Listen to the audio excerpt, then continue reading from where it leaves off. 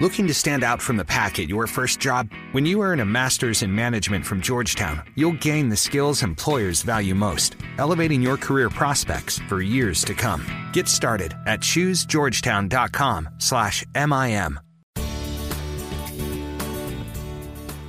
Welcome to the Smart Driving Cars podcast. We're still at the Consumer Electronics Show. Fred Fishkin along with Alan Kornhauser, the faculty chair of autonomous vehicle engineering at Princeton. Hi once again, Alan. Hey, hi, Fred. We are having a great CES, and it's really major announcements, major discussions in the podcast, and we're about to have another one. We are. With us is Kai Stepper, Vice President of Driver Assistance and Automated Driving at Bosch in North America. Thank you for joining us, Kai. Thank you for having me, Fred. Well, this has been a really interesting consumer electronics show. So much information and news coming out on automated vehicles and such. Give us, first of all, a little bit of an overview of some of the things Bosch is talking about here. Sure, I would love to. Thank you, Fred. So this year for us is for Bosch a big year to talk about IoT and how we have transformed Bosch from a company that's well known for components, safety systems, especially for the automotive and their manufacturing might, to the Internet of Things. Connecting the home, connecting living spaces, connecting industry, and last but not least, connecting mobility to the rest of the world and with each other. So IoT, the Internet of Things, specifically in the mobility service, one of the things we're showcasing is our new connected, electrified, and automated shuttle that takes advantage of years and years of development experience that Bosch has in these topics. Well, tell us about this. This is not a vehicle that you're planning to build and sell on your own. Exactly, Fred. So where we come in as Bosch is to being truly the systems integrator. Not only can we supply the components like the sensors, we can also provide the entire software architecture and software execution, as well as the testing and validation. So we do not intend to build vehicles on our own. What we can provide all the solutions that are needed to connect the shuttle, to propel the shuttle in an electrified manner, as well as in an automated fashion, and that's where Bosch comes in. You have a partnership as well. Is it on this vehicle or a different partnership altogether with Daimler? We have a number of different partnerships. So this particular IoT shuttle, we are still exploring partners for the future. But the partnership, since you mentioned it, Fred, with Daimler is specifically for level 4 urban automated taxis that are launching the beginning of next decade. What more can you tell us about that and what you're going to be doing with them and what kind of vehicle form are we talking about? Sure. So this is a service, an automated taxi service that will be offered first in the city of San Jose in California. We're starting with real rides for real people in the summer of 2019. And those will be S-Class vehicles, Mercedes-Benz S-Class vehicles that have more than 45 sensors integrated of them and a suite of different automated driving features, many electronic control units. And the idea is to transport real consumers, real customers from downtown San Jose to different points in the city in an urban automated taxi. Yes, that's a really great application that you're doing there, but it will have an attendant on board, right? It won't be driverless. Correct. So it's a level 4, as we call in the SAE metrics. Yeah, I hate them. I know. No levels, please. Understood. That's my problem. Understood. Now I will stay away from that. Because I just think it's so confusing, but the people who listen to the podcast know that I'm confused about it, so go ahead. Of course. No, that's totally fine. So the idea is it's truly a feet-off, hands-off system. And of course, there will be a safety driver at all times on board. And our safety drivers are going through a rigorous training and certification in order to take over if needed in these situations. So is there anything that you can tell us about how one might evolve from this? I mean, if we're going to have safety drivers, it's probably not scalable. It probably means that it's a niche operation. I've sort of looked at it. In fact, my students are now preparing presentations for on Saturday. We're going to talk about autonomous taxis nationwide, carrying 800 million trips a day, in an automated fashion. But, how do we scale the darn thing?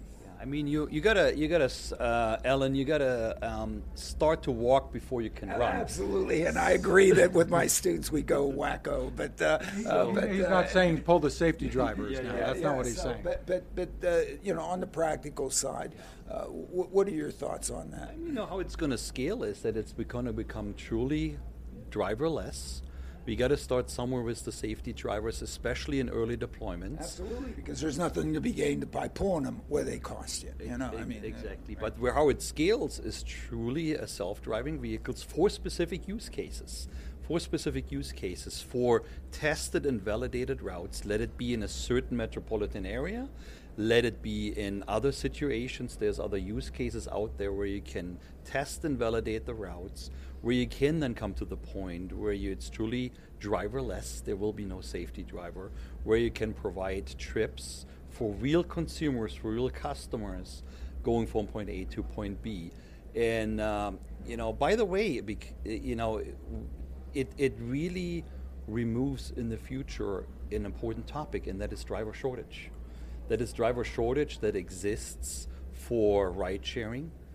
It exists in commercial vehicle operations, so not just transporting humans from point A to point B, but also transporting goods in highway situation, in the last mile situations. And that's clearly where we go from there. Well, I certainly agree. I mean, what I've argued is, you look at mass transit, it serves 4% of the trips. The other, some walk and some take bicycles, but the other 90%, guess what? We're the ones that are going to be unemployed. We actually do it for free. My goodness. And drive ourselves around. And in some sense, I've argued that it really creates jobs. I compare it to eating out. We no longer cook for ourselves, and we create all these jobs for people who prepare the food for us.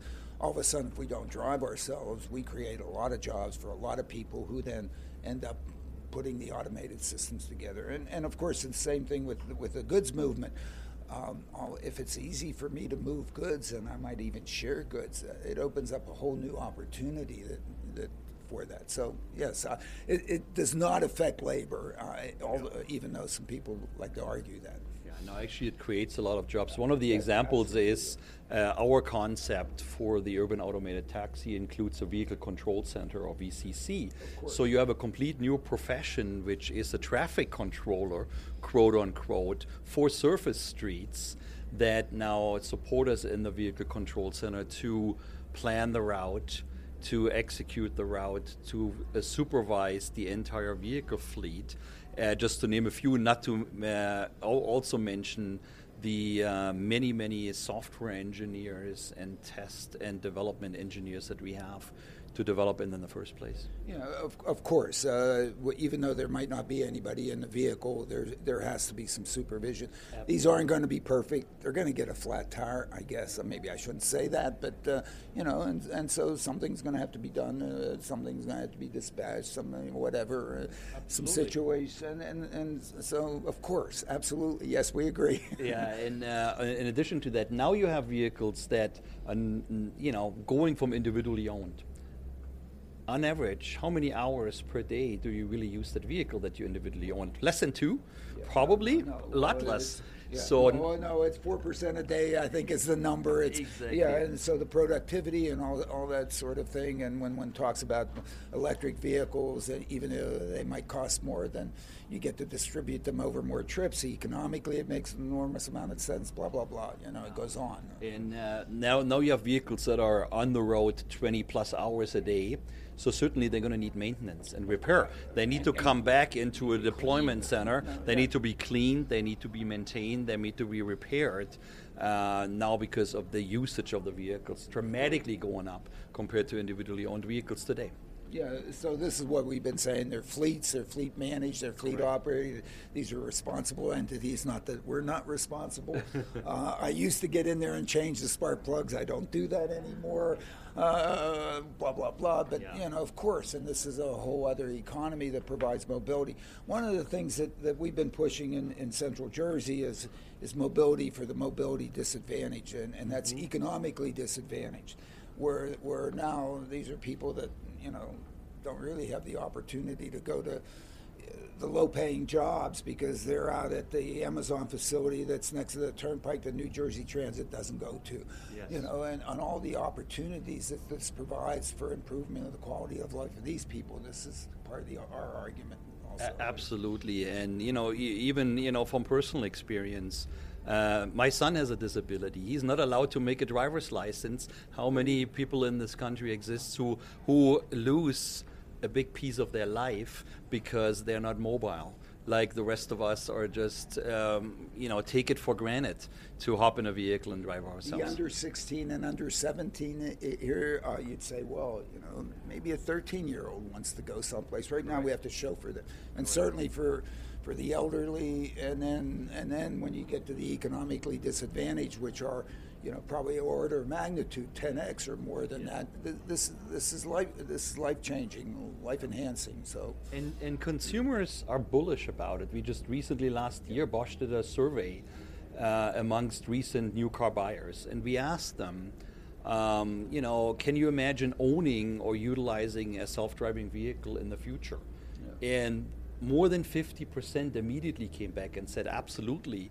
Not only can I imagine myself owning and or utilizing one self-driving vehicles, but multiple.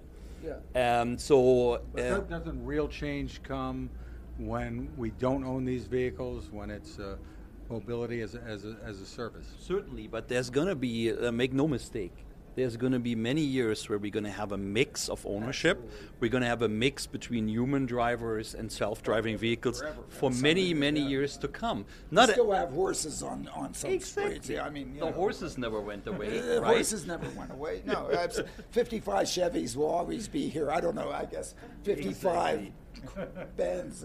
What should I say?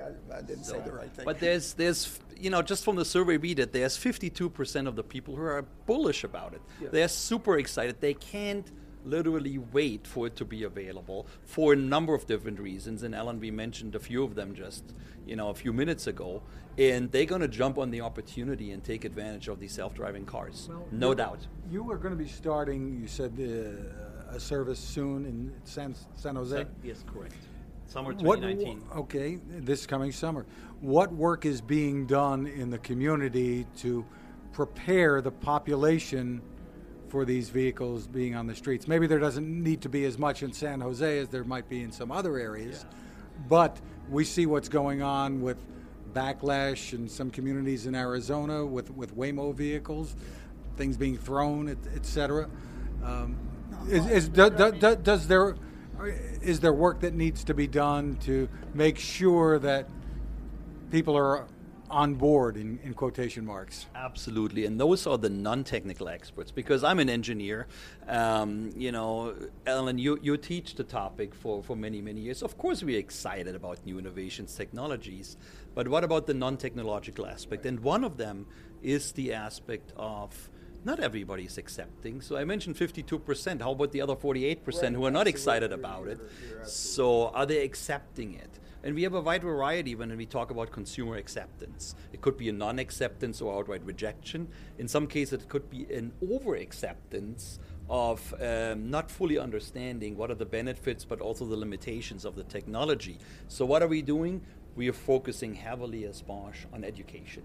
One of the things that we just recently launched is called a Automated Mobility Academy. It's an online experience. It's not an academy from the sense that you walk away with a college degree and a hat, because the aim is actually for anyone who is interested in the topic to educate themselves more. What is already in vehicles today? What will come? What are these different levels that we don't want to talk about in specific levels? But what does it mean in partial automation and full automation? What are the benefits? What are some of the things that they don't do? Yeah, well, that's very important. In fact, that's one of my focus areas is really to create a welcoming environment for these things in New Jersey, for example. It's really important that that one, we not only educate them, but we also look at the community and say, how do we maybe modify these so that in fact they become more accepting to them? Because in some sense, we really don't want to change. We should want to find out what the community wants. You know, again, I'm an engineer. Oh, hell yeah, you should want this. But come on, I mean, really, we also need to do some listening while we're doing the educating. Absolutely. So, a lot of tasks still to do for academia, for industry, as well as government in the communication and education piece of what does the technology promise versus what are the limitations of the technology. So I mentioned the Bosch Automated Mobility Academy. Is there a site people can go to for that? It's a site in there. So it's a specific online presence. Just type in your favorite search engine, Bosch Automated Mobility Academy. And it's an online presence with videos and different examples of what's already out there, what will we see in the next few years. That's one good source. Another one is mycardoeswhat.org. What a great name is that, mycardoeswhat.org. Because what we also found in our survey, Fred and Alan, is there is also a lack of knowledge out there what is already in the vehicles today. We ask a specific question in the exact same survey amongst recent new car buyers. What do they think about electronic stability control? And more than 20% of the people came back and says, yeah, I've heard about it. It's something that we will see once automated and self-driving vehicles roll out. When the fact is, it's mandated. Every new vehicle below 10,000 pounds gross vehicle weight in the United States needs to have electronic stability control on board. It's a 100% installation rate. So we have a lot of work to do. Since 2012, which is when that regulation went in. So, yes, of course. Well, we're talking about, this is a perfect segue into another technology in the vehicles, right, the brakes. Which is the automated emergency braking. I mean, automated emergency braking is something that one would like to have in a vehicle. Yes. But it seems to not necessarily work as well. I've seen the IIHS videos where, even at 12 miles an hour, boom. What can you tell us about the advancement in those systems and where are they going to be, what's the situation with them? It's really interesting, Alan, where we come from this history, because we needed to lay some of the foundations first in order to even have automatic emergency braking. If we wouldn't have had electronic stability control in all cars, which is an important foundation and necessity that you have the brake system to apply the brakes completely independent of the driver, you wouldn't have an automatic emergency brake system. You combine that with the proliferation of radar systems and vision-based systems in the car, starting with adaptive cruise control, which, by the way, is not a safety system. It was really aimed for comfort and convenience, and you proliferate it. I'll get to that one, but it's a fantastic system. Absolutely. I mean, I don't drive without it. Okay. But you also there, we had to learn to walk first before we could run. So what we would start with is with a warning, forward collision warning, to inform and assist the driver that there is a potential rear-end collision. And then we went from there and says, okay, now we move from warning only to acting, emergency braking, independent of the driver, apply deceleration to at a minimum reduce energy, and minimize the consequences, even if a crash does occur. Now we started with this, and again, don't let the perfect be the enemy of the good. I'm a great believer in that one too. So go ahead. And so we had to start with something, because we would start with automatic emergency braking that only would react on moving vehicles. We didn't cover pedestrians yet. We didn't cover bicycles in the early years when we started with this in 2010. But and nobody sort of foresaw that there would be a fire truck parked in the lane ahead and going at zero velocity, right? No, go ahead. So because it's in the advanced driver assistance domain, it's an interesting problem that we have to solve as a challenge, because it's always a compromise of providing a benefit versus minimizing what could be perceived as quote unquote false activations, which we also in the community call false positives. Right. When the system reacts when a human being feels right or wrong, it shouldn't have. It's always subjective. Of course, because if it does that to me, I'm going to take the car back to Mercedes and say, this is a lemon, take it back, give me my money back. No, I mean, it's serious. And we, of course, had the Prius incidents where, oh my goodness, who knows what happened with all that with a gas pedal and so on. So, yes, so go on. So it's always a compromise, and many things in engineering are a compromise each and every day, to still provide a meaningful benefit that helps us to reduce injuries, reduce fatalities, but at the same time still have a certain level of acceptable quote-unquote false positives or perceived false activations of the system. And that's something from vehicle technology that for decades and decades we didn't ask anyone to accept. Right.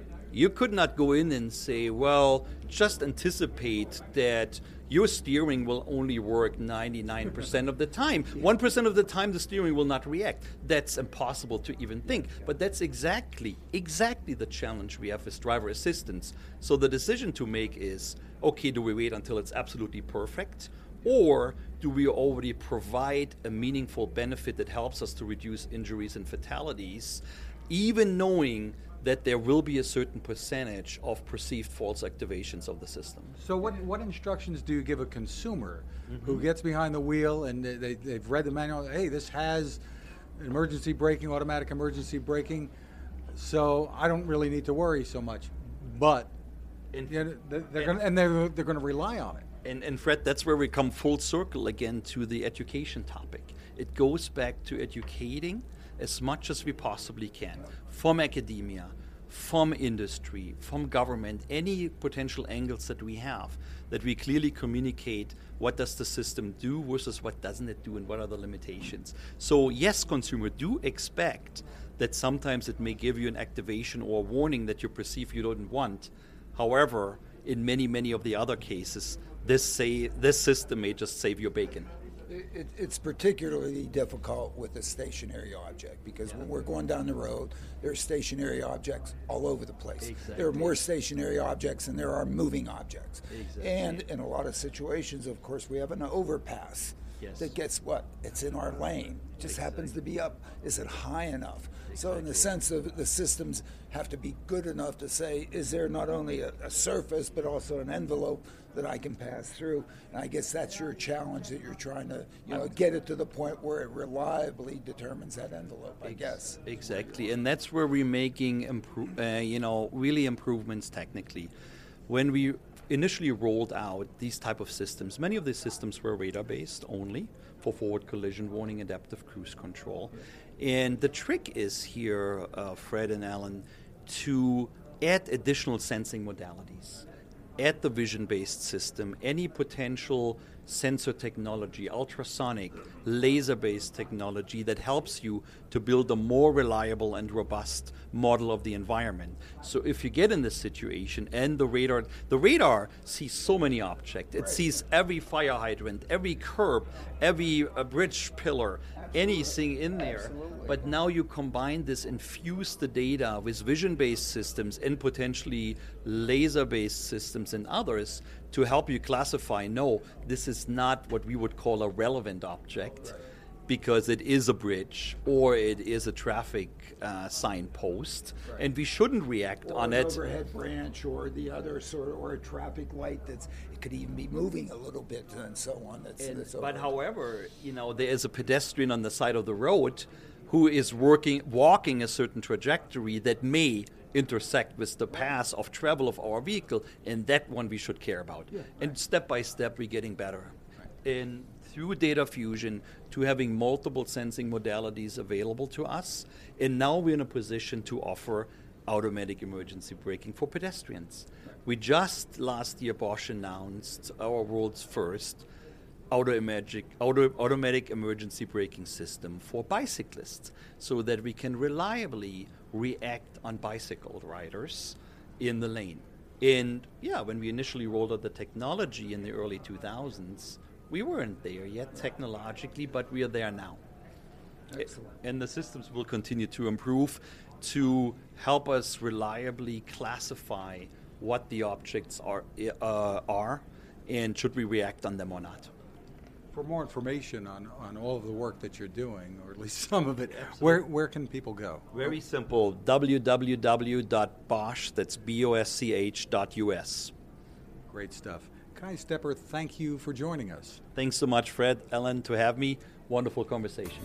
Thank you very much. That's it for this special edition of the Smart Driving Cars podcast. Stay tuned for more from CES. I'm Fred Fishkin along with Alan Kornhauser. Thanks for listening.